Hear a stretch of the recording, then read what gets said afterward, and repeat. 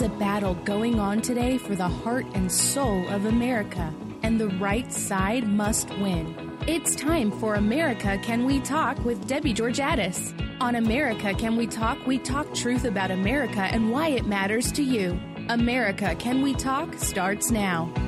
Good evening, my friends. Welcome to my show. I'm Debbie Georgatos. Thanks so much for tuning into my show and to tonight's First Five.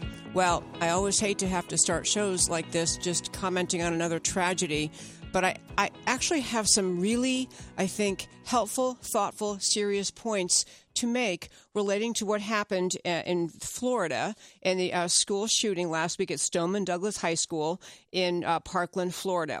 And the shooter was a young man, Nicholas Cruz. Predictably, as soon as this school shooting, which took 17 lives, it was a truly horrific thing. And honestly, everyone in America, your heart goes out to the victims, the entire school community, their families, everyone who loved these people and knew these people. And I know that you saw a lot of posts on Facebook and commentary by pundits on the news saying, I'm tired of hearing about thoughts and prayers. I want action. I want something more than just thoughts and prayers, because we've had way too many of these school shootings. And we've had way too many of them. And the left predictably is going toward gun control and immediate proposals, not just for various gun control measures, but with the typical leftist determination to try to characterize Republicans, President Trump, NRA, the NRA members, as the cause of this problem, and to characterize them and just through words and innuendo try to portray the notion that only the American left cares, that people on the other side just don't care at all. If they did, they would do these gun control measures that we've been pushing. And I am not here to argue that there never needs to be any more changes to any gun laws in America for the rest of time. But I want to talk about the deeper reasons this happens, because it's always easy, as the left always does. It goes toward the simple surrender your freedom, give us more control over your lives solution, instead of dealing with the reality, the substance, the depth of what actually occurred, and also the dealing with solving those underlying problems, which are serious, which are substantive, and which are far more challenging than simply dealing with adding gun control legislation. But first I want to read you something. And these are all posted. Every link we talk about tonight is posted at americacanwetalk.org. There's a woman named Kelly Guthrie Raley. She was named in Florida the Eustis Middle School Teacher of the Year in 2017 and 2018. She just got that commendation last month. And she posted what's become now a viral thing on Facebook. I'm going to read what she posted, because this is a springboard to talk about, if we really care as a society about solving violence, we need to deal with the real issues, not the left wing. Can't we just take away all your guns and control you? But here is her remarks, and she's taken some flack and some praise for writing this. She says, until we as a country are willing to get serious and talk about mental health issues, lack of available care for the mental health issues, lack of discipline in the home, horrendous lack of parental support when the schools are trying to control horrible behavior at school. Then she has parenthesis, oh no, not my kid. What did you do to cause my kid to react that way? Close parenthesis. Lack of moral values, and yes, I'll say it, violent video games that take away all sensibility to any compassion for others' lives, as well as reality TV that makes it commonplace for people to constantly scream up in each other's faces and not value any other person but themselves. We have a gun problem in school, the 6th grade language arts teacher wrote. So this woman is saying things, I'm telling you folks, that I'm going to tell you 90% of America is thinking, which is all these gun problems, these shootings in schools, horrific, horrible as they are, and we must be committed as a society to fight them. They are coming from not just the existence of guns, the presence of guns, but as many writers have written, as we'll talk about more after the break, it's coming from a larger and deeper problem that if we actually want to solve these issues and prevent them, we have to deal with the deeper issues. One is the breakup of the nuclear family, fatherlessness in spades, and I'll tell you some more statistics about that after the break. The spread of porn and violence and entertainment, violent video games, she mentioned the proliferation of drugs. She talked about mental health issues, the proliferation of very dangerous drugs. And I'll give you statistics when we come back about what of the kids who engage in this horrific kind of behavior, how many of them were taking psychotropic drugs, abortion, and by that I mean the dehumanization of American life, of human life. The notion we can just willy-nilly decide to end human life and the millions and millions, and nothing else is going to go awry in our society. And on the fatherlessness thing, the tying of fatherlessness to a sense, I'll get back to fatherlessness in a minute. There's also the destruction of the Christian basis of our society, the Judeo-Christian values of our society, the mocking of religion as important, the mocking of family units, an intact family unit as being the primary unit to raise a child, and the notion that what results from that is young people without a sense of purpose, without a sense of personal value of themselves, of direction, of the problems of loneliness and hopelessness. These are the deeper problems, if we actually care and want to prevent problems like this, that we have to address. I'm Debbie Georgiadis. This is America Can We Talk. Lots more on this when we come back. Don't go away.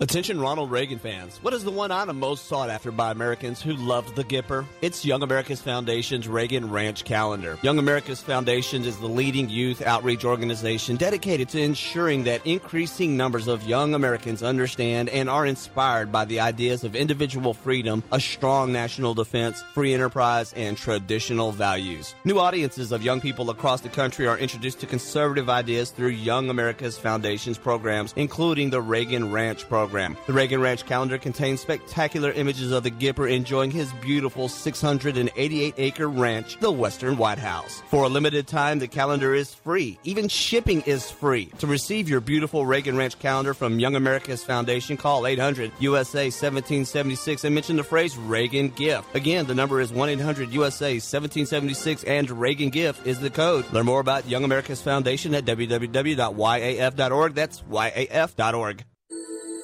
America guarantees each eligible adult citizen the right to vote. The Public Interest Legal Foundation, a 501c3 public interest law firm, is dedicated entirely to election integrity, to assuring that voter rolls include names of only citizens eligible to vote, and that protections are in place to prevent voter fraud of all kinds. The Public Interest Legal Foundation discovered that more than 1,000 non-citizens enrolled to vote in Virginia in just 8 counties, and in Philadelphia, felons as well as non-citizens are on the voter rolls. Non-citizens have been registering to vote and voting.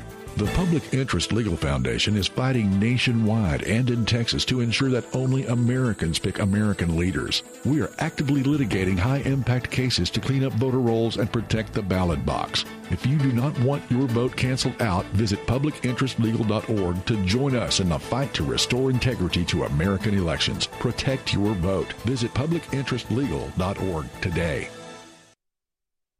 Do you know that 1 in nearly 5 United States residents lives in an immigrant household? That we take in more than 1 million new legal immigrants every year? Studying the impact of federal immigration program is the mission of the Center for Immigration Studies, the nation's only think tank looking at the broad national effect of immigration policy. Whether it's on crime, welfare, national security, or the job market, CIS digs out information about immigration from government sources, translates it into English, and makes it available to the public, the news media, and policymakers in Washington. Check out its work at CIS.org. CIS makes the case for better enforcement against illegal immigration and lower levels of legal immigration in the future. Most other special interest groups pursue the opposite. The only thing standing between them and open borders is an informed public. Get informed and stay informed by visiting CIS.org.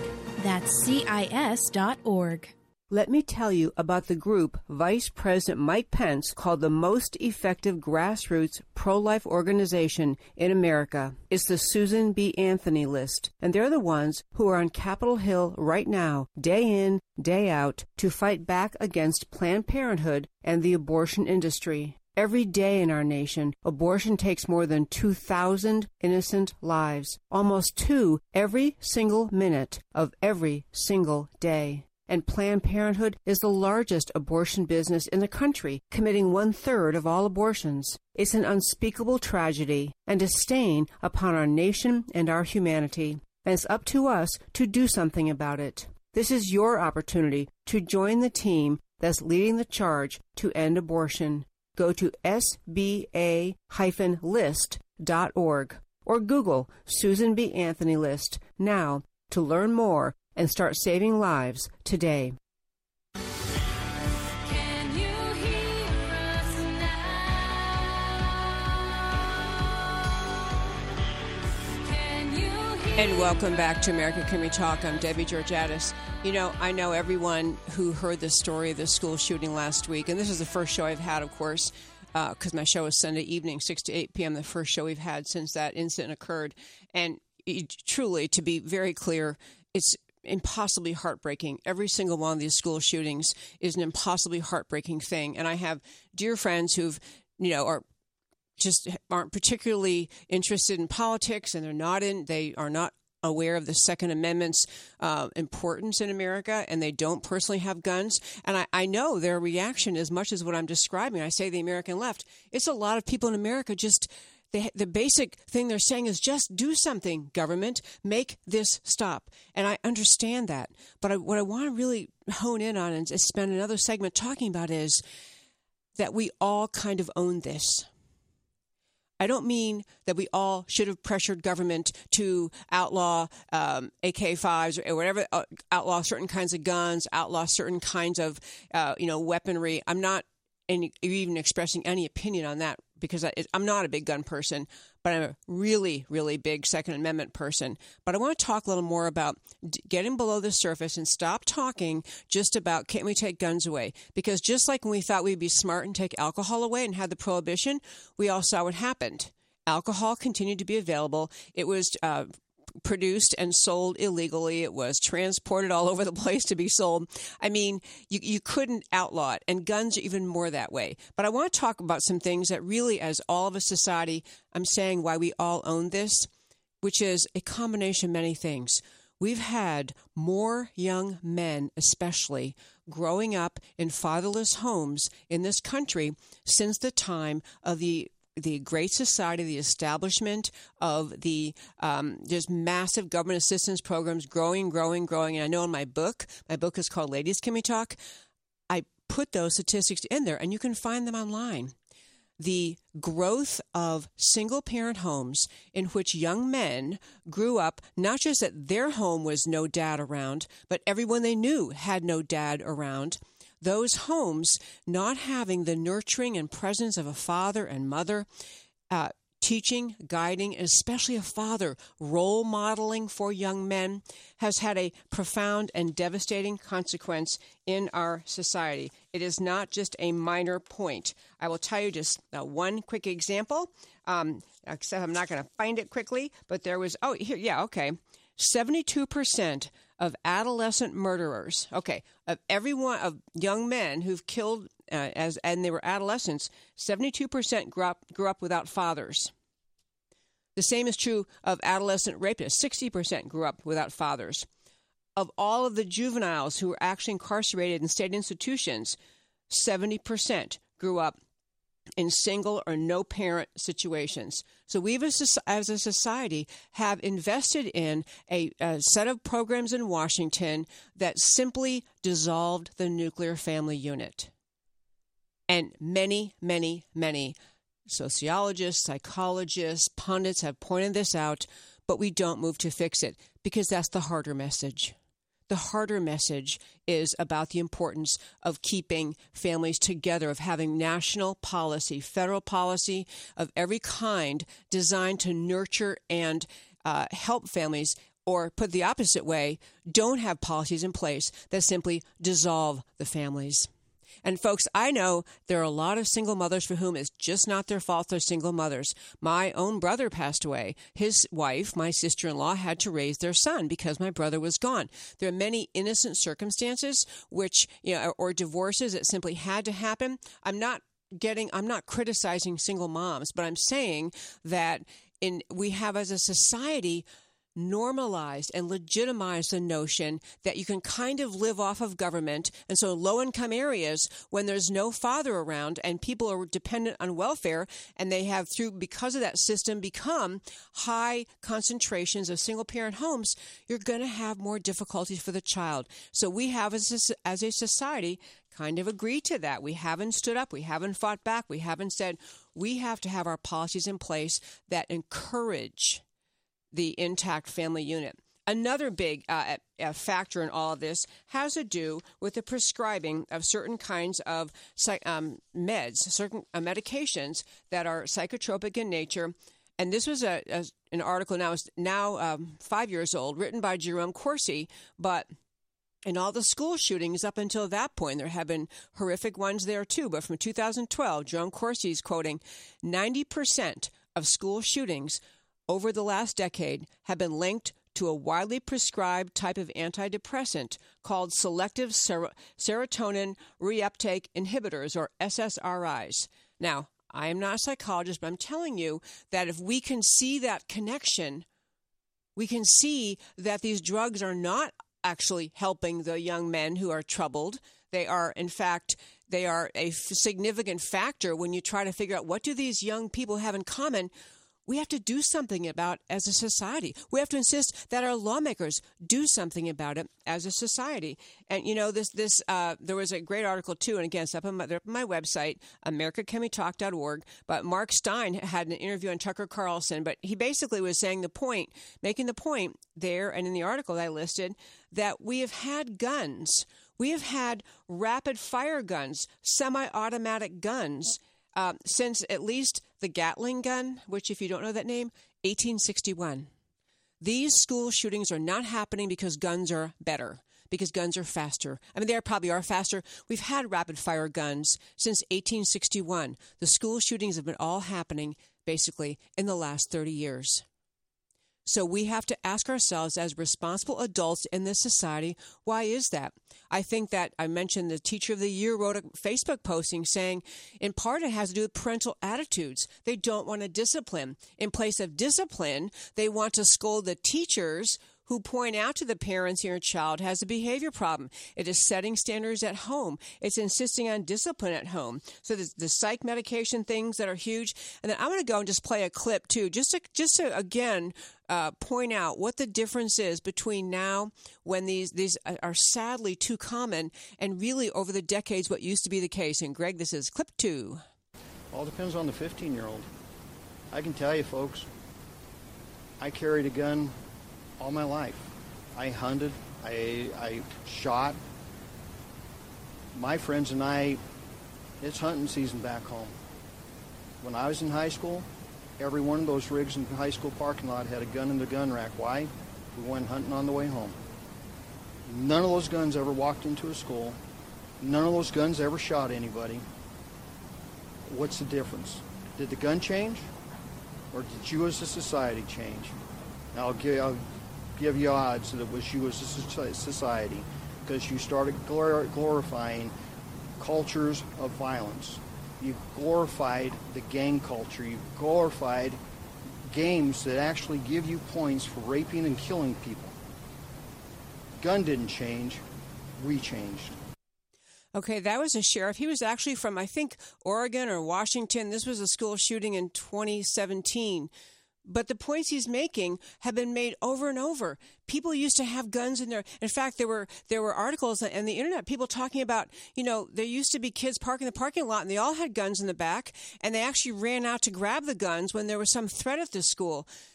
This is not about the gun. And the reason we're going to run out of time in this segment, and I have a great guest coming up in the next segment, so I don't want to spill over. I want to turn to her in a moment. But the last things on this case and this issue that are so important, because you're going to be, as conservatives, and especially conservative women, you're going to be pummeled by your friends saying, can't you get behind it now? Can't you understand? We've got to regulate guns, got to take the guns away. I'm going to hit a few last points. Taking guns away is contrary to the Second Amendment, and the Second Amendment to the United States Constitution was not put in there so that people could go hunting And it wasn't even put in there so that we could have, I mean, in part it was to be able to defend yourself in your home or any other time at an assault. It was put there to protect you. But the Second Amendment was put there in the original, in the Constitution, the Second Amendment, to protect individuals, to keep the balance of power square between individuals and the government. And every big government leftist country that represses its citizens starts by gathering up the guns. Castro in Cuba, Ceausescu in Romania, every repressive government you can think of, as a primary goal they have is to gather the guns, to keep the guns, take them away from the people. So our job, in part, is to recognize there's a deeper purpose of this Second Amendment, and we have to just very, very stridently protect against the idea of limiting it. The other avenues of this that need to be explored, and they are being talked about, is what happened with the FBI. The FBI had a notice of this kid in Florida last September. They'd been to his home 39 times. And so somehow we didn't have within the FBI the backbone, the clarity, the comfort, whatever it was, to seek out this young man, to figure out what's happening, and potentially to intervene before this happened. Much more about the FBI. And speaking of the FBI, we're going to go off to a break. When we come back, we have in studio tonight a fabulous national expert on the FBI, Sidney Powell. She is a former federal prosecutor and a premier expert on what's happening inside the FBI and the Mueller investigation. You don't want to miss it. Talk to you on the other side.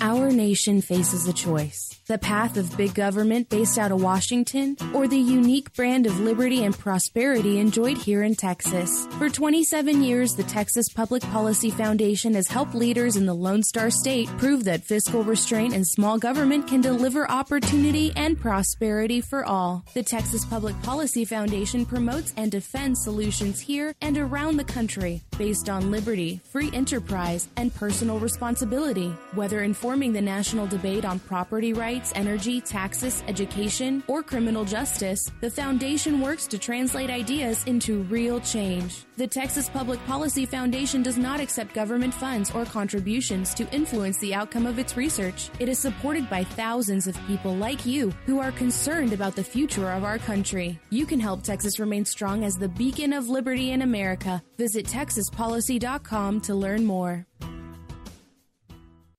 If you want to get at the issues that really matter for women and men, go to IWF.org. That's the Independent Women's Forum. IWF is all about increasing the number of American women who value free markets and personal liberty. IWF's motto is all issues are women's issues. They bring a fact-based approach to politics, policy, and culture. When the left tried to peddle a phony war on women, IWF shot back with facts and figures. American women aren't victims in need of ever-increasing government protection, and IWF doesn't think things are perfect, but they believe that individual liberty is the key to prosperity and fulfillment. Along with their sister organization, Independent Women's Voice, IWVoice.org, which is a leader in the fight against Obamacare, they offer policy papers, op-eds, and a popular blog on issues of the day. So visit IWF at IWF.org. That's IWF.org. If there's one thing the conservative movement needs, it's a leader. And we have one, the Heritage Foundation. Hi, I'm Debbie Georgatos. Heritage gets in the trenches on Capitol Hill. They promote principled solutions directly to lawmakers in Washington. And unlike politicians, they don't waver or compromise. But they're not a Washington institution. There are nearly 500,000 Heritage members and supporters in America. And they're on a mission to grow that number and build the conservative base. You can become a Heritage member by going to joinheritage.org today. I've been a member of Heritage myself for years. I have Heritage experts on my show, and I rely on their analysis to get the facts out. As a member, you'll get updates from Heritage Foundation on the fight for conservative solutions to America's challenges. Plus, you'll receive exclusive invitations to conservative events where you live. So join the growing movement. Find out more at joinheritage.org. That's joinheritage.org. There's a lot of talk today among media and academia in our culture about everything that is supposedly wrong with America. Political correctness tries to dictate that we must stop thinking that America is exceptional. America's bravest have our back in the air, at sea, and on land. But who has America's back in the culture? In schools, on cable television, in newspapers? It's time to end the greatest prejudice on earth, anti-Americanism. And who makes the case for America? FLAG does. FLAG is the foundation for liberty and American greatness. FLAG has America's back on the cultural battlefield. FLAG is a non-profit battle tank working to change the cultural and media narrative about America. If you think it's time to stand up for America, join the Foundation for Liberty and American Greatness. Your support of FLAG is an investment in the America your children will inherit. Visit their website at flagusa.org and consider donating. All donations are 100% tax deductible. That's flagusa.org. Can you hear us now? Can you hear us now? The soul of freedom. And welcome back to America Can We Talk. Debbie Georgiadis, I have here in studio tonight Sidney Powell, who's just a fabulous resource to talk about on a very just non-political level, but just a serious expert federal prosecutor level of what is happening inside the FBI and the latest. Of course, we've covered this story over and over on the show, but we're really on to tonight some interesting territory with Robert Mueller. So I'll start by saying Sidney Powell, she was born in Durham, North Carolina.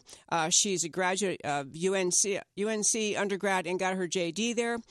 She's the author of License to Lie, which if you're on Facebook Live, you can see right there. There's the book, License to Lie. She's also the youngest U.S. attorney ever appointed in her legal career. And beyond being a federal prosecutor, she also has a practice where she's in over 500 federal appeals. So to say that she's an expert of what's happening in the FBI, don't take my word for it. I just want to jump in and start. So first of all, welcome. Thank you so much. It's great to be here. It's fun to be in studio. I know. It is really fun to have someone in studio, much better than on the phone. So you wrote something last week, which was fun to read. You were writing about how it appears now that one of the early people charged in the whole investigation relating to Russia was Lieutenant General Michael Flynn, and he actually pled guilty. I think it was in December. He pled guilty, anyway, to lying to the FBI. I think that was it. And now there's talk, and your article is talking about the possibility of him being able to withdraw a guilty plea, which seems like it should be kind of rare. But what are you talking about? Well, so much information has come out since General Flynn was coerced into pleading guilty. You know, they actually threatened to indict his son, and there's nothing like that to prompt a father to enter a guilty plea, whether he feels like indict his son for what? I think partly they may have engaged. I really don't know the details enough to suggest that, but I know I think they were in business together at some point, and I'm sure they could gin up something. Yeah, because any good prosecutor could. Yeah, right? Mueller's squad is especially capable of doing things like that. Andrew Weissman, the lead pit bull, as he's been called, for Mueller, is the prominent villain in my book, License to Lie, Exposing Corruption in the Department of Justice, because he made up crimes and destroyed Arthur Anderson and 85,000 jobs, only to be reversed by the Supreme Court 9-0 3 years later. Isn't that, let me just put a comma there, isn't that amazing to have engaged in that conduct, to have the whole Supreme Court 9-0 rule against you, and Mueller thought he was a good choice to hire on? Mueller's been protecting Weissman since early on in his career. Mueller had a hand in putting Weissman on the Enron task force to begin with, where he committed these atrocities, also sending 4 Merrill Lynch executives to prison for a year on an indictment that didn't state a federal offense, while they yellow highlighted and hid the evidence for 6 years that showed they were innocent. Okay, this guy's a bad guy. Yes. So, but what is, because there's also another character from your book who's now, which is a true, it's a real book. It reads like fiction, but it's a true story. The judge now, who Michael Flynn's in front of, is that part of the reason that you think he might be able to withdraw? Judge Emmett Sullivan, I call him the judicial hero of License to Lie. He's the judge who actually threw out the corrupted prosecution of United States Senator Ted Stevens.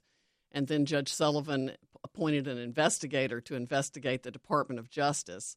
that person, Hank Schulke, issued a 500-page scathing report finding systematic and intentional and pervasive misconduct within the department Inside itself. the FBI? No, inside the Department of Justice, okay. And to some extent, including the FBI. It was a young FBI agent that actually blew the whistle on the corrupt investigation of Senator Stevens. Oh, I remember that too. Yeah. Okay, so now with Flynn, his case, he was in front of a judge who stepped back for curious reasons. Judge Contreras recused suddenly, and we think it was not of his own doing. All of a sudden, he just wasn't on the case. Turns out he was on the FISA court during the time all the FISA applications were being done in this. And I'm betting he signed one of the FISA warrants. And that's why suddenly he's not on the case anymore, and Judge Sullivan gets it. So I call Judge Sullivan a government misconduct expert, and he has the wherewithal to find that egregious government misconduct led to the setup of General Flynn and the coercion that led to his guilty plea, and throw out the whole thing and let Flynn withdraw his plea and dismiss the charges for egregious government misconduct.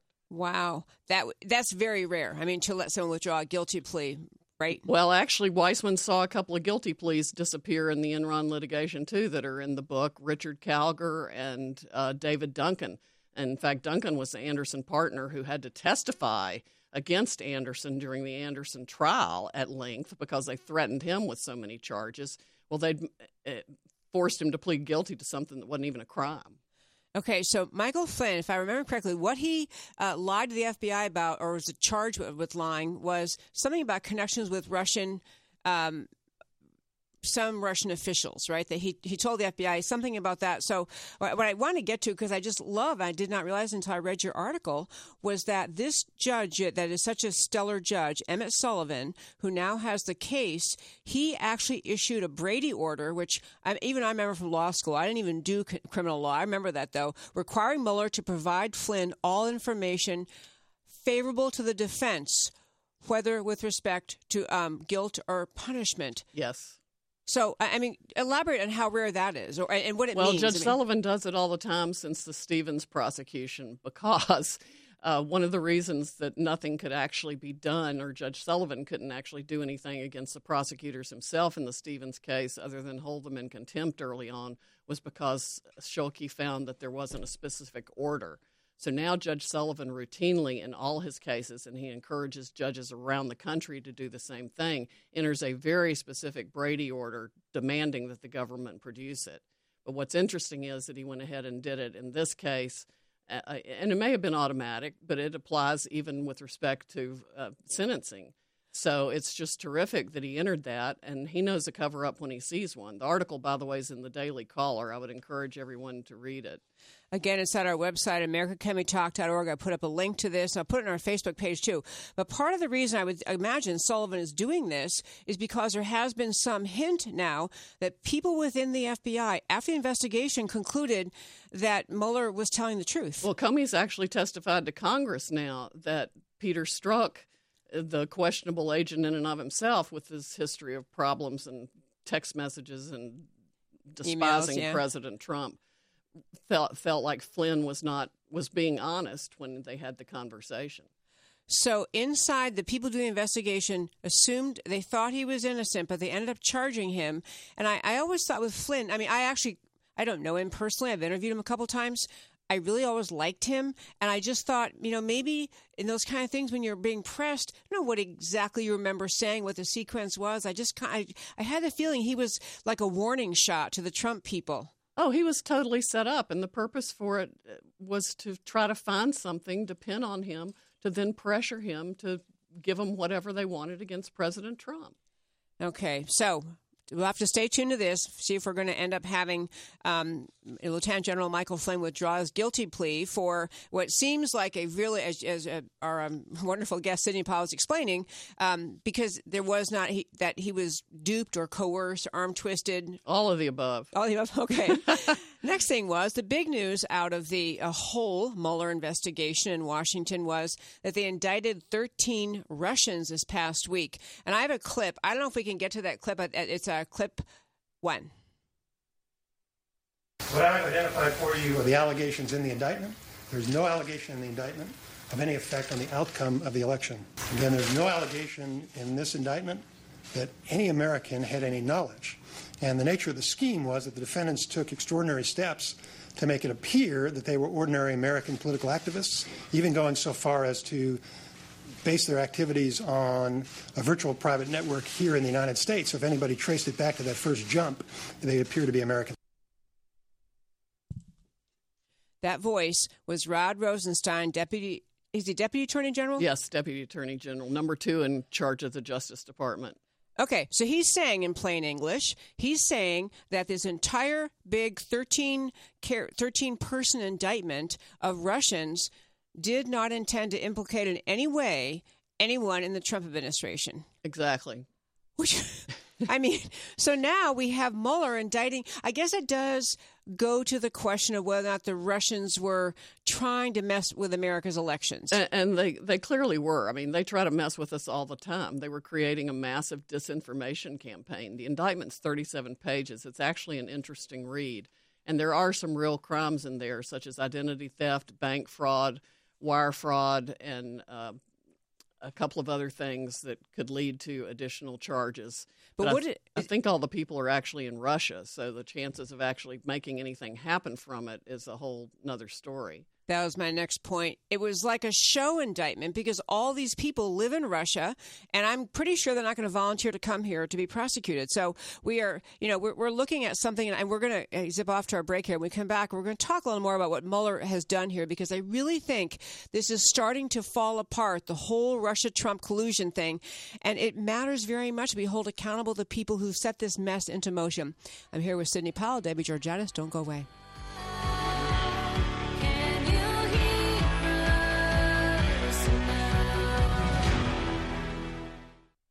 America faces unprecedented threats to our national security. The Center for Security Policy, based in Washington, D.C., is a national leader focused on the organization, management, and direction of public policy coalitions to promote U.S. national security. The center is a special forces in the war of ideas, dedicated to identifying opportunities and challenges likely to affect American security, and acting promptly to ensure that they are the subject of focused national examination and effective action. The center enlists support from executive branch officials, key legislators, and other public policy organizations, and brings these teams together to develop and shape policies that will keep America safe. Check out centerforsecuritypolicy.org for the latest news and developments brought to you by America's leading security experts. Becoming and remaining informed is one of the best ways every citizen can be a part of the mission to keep America safe. That's centerforsecuritypolicy.org. Texans have a long tradition of independence, and we don't like being told what to do, especially by liberal bureaucrats 1,000 miles away. That's why for 30 years, the Dallas-based Institute for Policy Innovation has fought Washington's efforts to take more of your money and freedom. IPI works every day to keep taxes low and freedom high, to promote free market healthcare, expand energy security, protect intellectual property, and combat onerous regulations that destroy American jobs. Politicians often talk smaller government, but then vote for more of it. By contrast, IPI has never veered from its mission to defend the Constitution and fight for freedom. If you want to be informed about free market policies and solutions, go to IPI's website and sign up. All of their information is free for sharing. Help IPI restore liberty and economic growth. Go to IPI.org today. That's IPI.org. One more time, go to IPI.org today. Could you lose your career because of your faith? Could your pastor be sued because of his sermons? Can students and teachers be punished because of what they believe about God? Can the government or even your employer force you to violate your beliefs?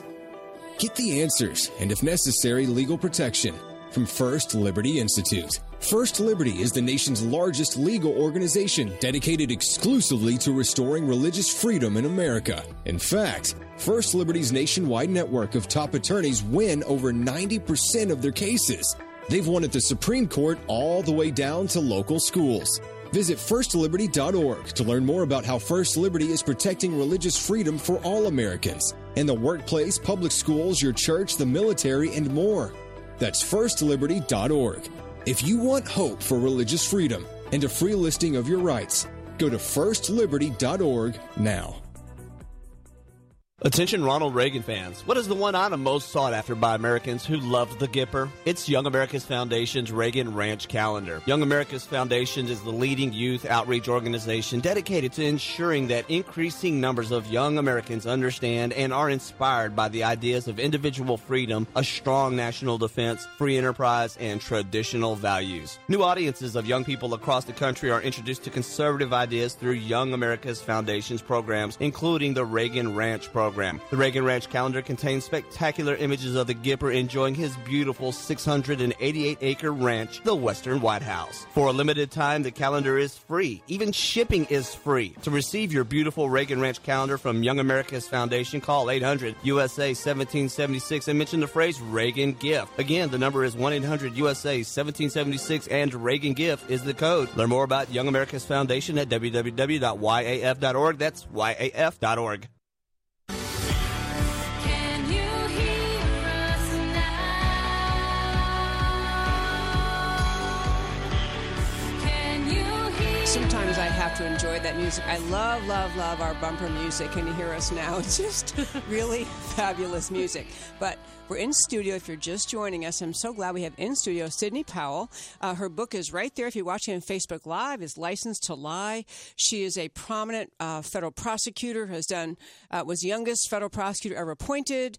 She's worked in the Justice Department. Her Licensed to Lie book reads like a amazing work of fiction, and it's a true story about what was happening inside the FBI during the Enron case. But we're talking about Robert Mueller's ongoing special prosecution or special prosecutor role. And, I mean, just to recap what we were saying, there was so much what was wrong or out of line with how the FBI conducted itself that ended up getting the ability to charge Lieutenant General Michael Flynn with lying to the FBI, which, as I've said before, is a crime. Even if you're not under penalty of perjury, you can't lie to them. But it appears from his case having been moved to a new and more honest judge, he may be able to withdraw that guilty plea. That would be so great. That'd be so great. Okay, next thing we were hitting on was, and then now we have this indictment, and a lot of people, oh my gosh, this is great. They finally got Trump. They don't not only have not Trump, they don't have anybody. These are Russians who, I guess, were. I mean, what kinds of things were the Russians doing here? Well, the indictment tells a great story that I would commend to everyone's reading to understand what some kinds of things the Russians were doing to influence this election. I mean, they were using other people's identities, creating Twitter accounts, ginning up what appeared to be grassroots protests against Trump, all kinds of different things that they were just using to foment trouble and discord, which is one of their favorite tactics. They committed identity theft, they committed bank fraud, they committed wire fraud. I am also sure they committed fraud in their visa applications. They got visas from the Obama administration to come in the country to do a lot of this to begin with. But I don't see a charge for visa fraud in there, which I thought was interesting. Yeah. You know, this whole, I mean, and again, as we were saying before the break, all these Russians who've been indicted are living in Russia, and they're not going to come back here to face charges. So maybe the indictment was just to give the American people some reassurance that we, the Mueller team, are doing something, because what it really seems to be distilling down is the major allegation that got the whole thing started was that President Trump and or his team were somehow colluding with the Russians to interfere with the 2016 presidential elections. And yet again, there's absolutely no evidence of that, which Rod Rosenstein conceded essentially in his press conference the other day from DOJ when the indictment was announced.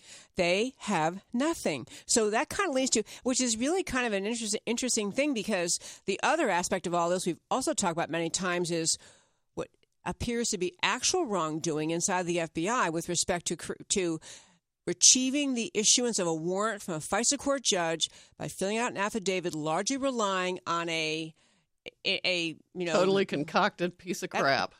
There's a good term. Okay. I was going to a hoax. It was a smear job thing done by Fusion GPS and Christopher Steele for the Hillary Clinton campaign, and that appears to be the basis to get a FISA court warrant. We had John Guandolo in here. If you weren't listening 2 or 3 weeks ago, John Guandolo was in here and went through the way you're really supposed to do a FISA court application. Oh, it's a massive process. Everything is supposed to be first verified by the FBI, independently verified by the Department of Justice, and here you actually had the upper echelon of the FBI and the Department of Justice collaborating with Fusion GPS and this Christopher Steele character to create a bunch of falsehoods to get a warrant.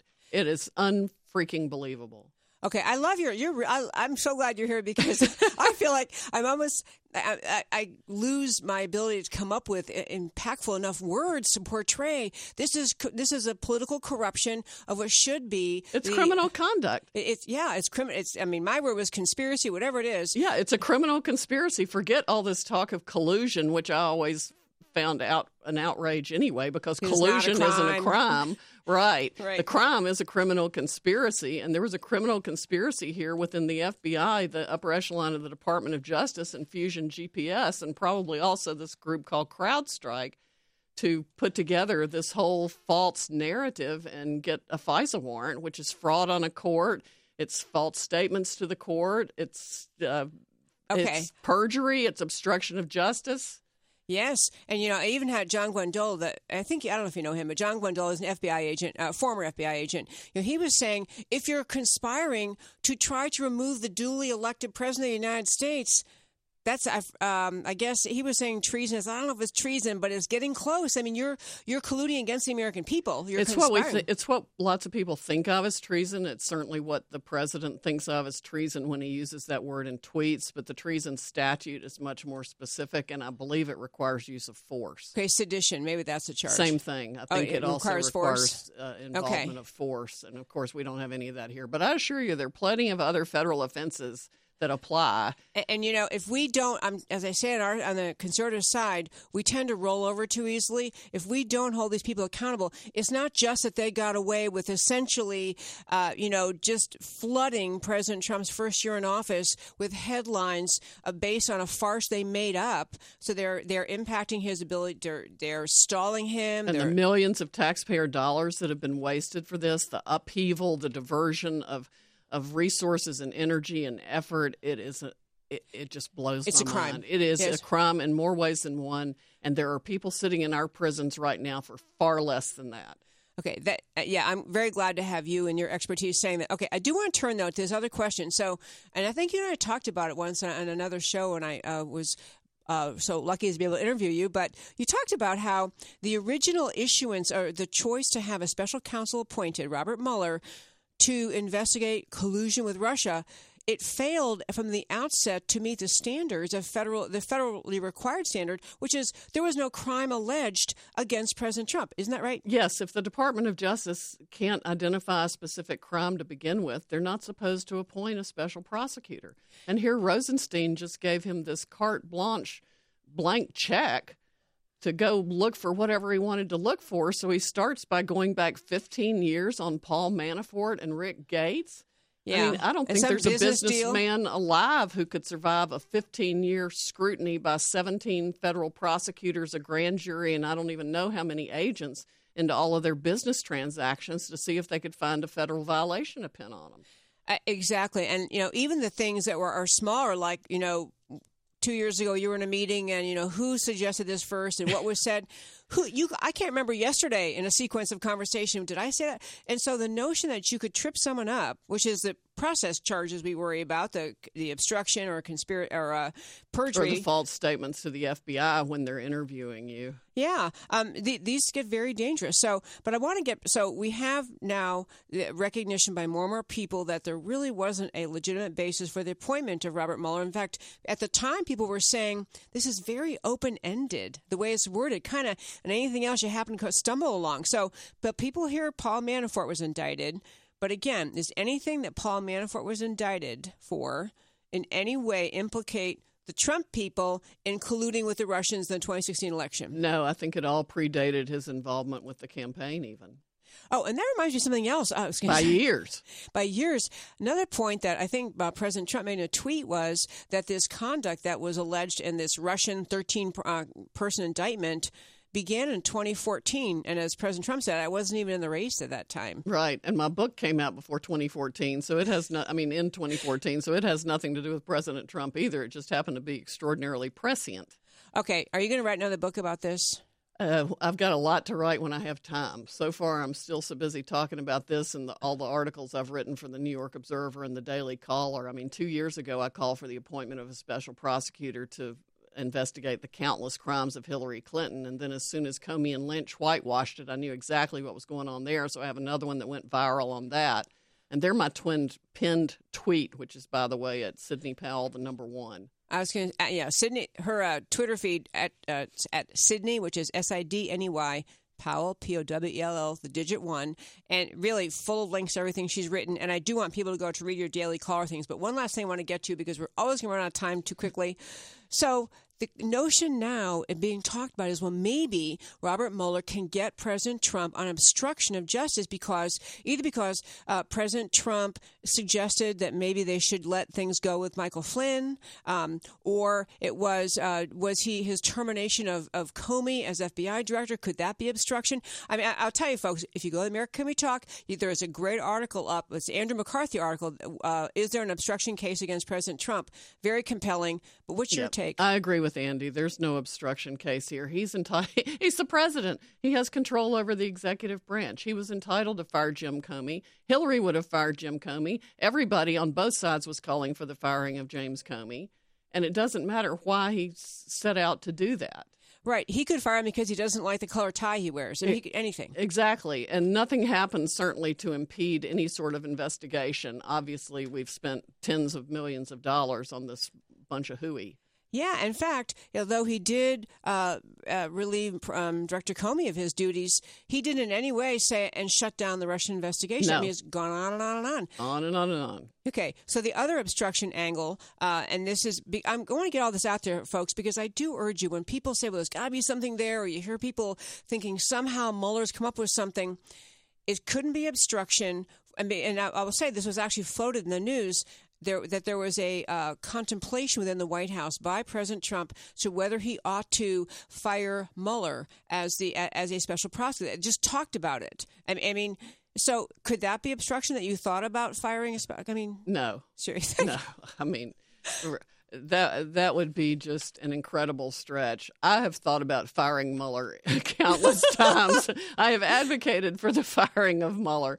That whole task force should have never been put together in the first place. So what is the way, in our less than a minute we have left, what's the right answer that moving forward should happen to put this all behind us? Is there Well, in the absence of absolutely any evidence of the Trump campaign conspiring with Russians to do anything, I think the Mueller investigation should be given at a minimum a very short time limit to wind itself down and stop the waste of taxpayer resources. I think it's to the point where Attorney General Sessions could undo his recusal. Yes. Obviously, shaking hands with the Russian ambassador was not a problem, and there was no crime there, and we could have a Department of Justice that functions again like the Department of Justice should function. And there are a lot of heads that need to be rolling and some prosecutions that need to be happening for the people who actually did commit crimes here and made up things to try to impede and obstruct the President of the United States. Sidney Powell, I cannot thank you enough for being here. Thank you so much. My pleasure, Debbie. Thank you. Come back for a cruise through the news. Talk to you after the top of the hour. No matter